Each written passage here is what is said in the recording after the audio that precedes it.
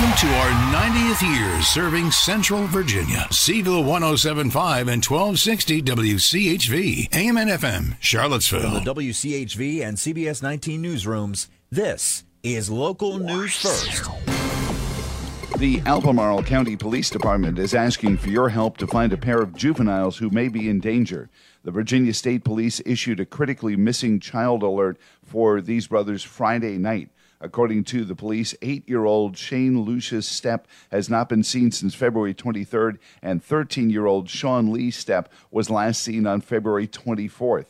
Both children were last seen on East Jefferson Street in the company of 43-year-old Angela Ridgewell Stepp in a silver 2002 GMC Yukon.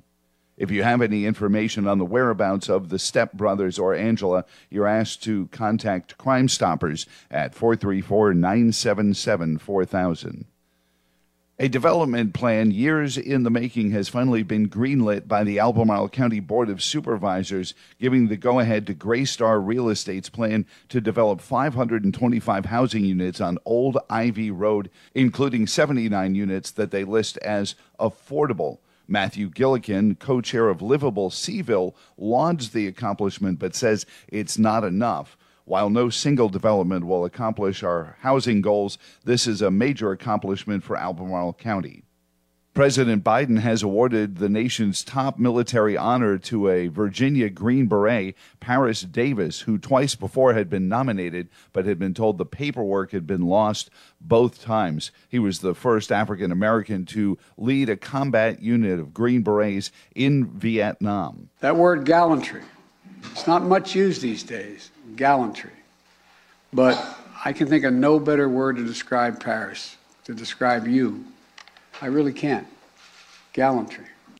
While at CPAC, WCHV Radio visited with Delegate John McGuire running for the GOP nomination in the new 10th Senate District, and he said there is a connection between his campaign and CPAC. Last year, Jim Jordan and Matt Schlapp, I was down there in Orlando. They gave me an award for conservative excellence, which is the highest award you can get for conservatism in Virginia.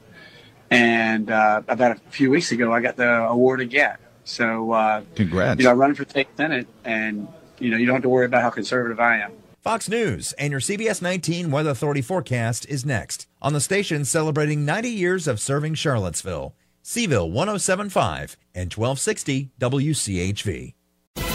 The CBS 19 Weather Authority forecast for today: mostly sunny skies and windy. Afternoon highs lower 60s. Winds could gust up to 50 miles per hour, especially in the higher elevations. Mostly clear tonight, lows middle 30s. Sunshine and pleasant on Sunday, highs mid 60s. Sunshine Monday, few afternoon clouds, highs upper 60s to near 70.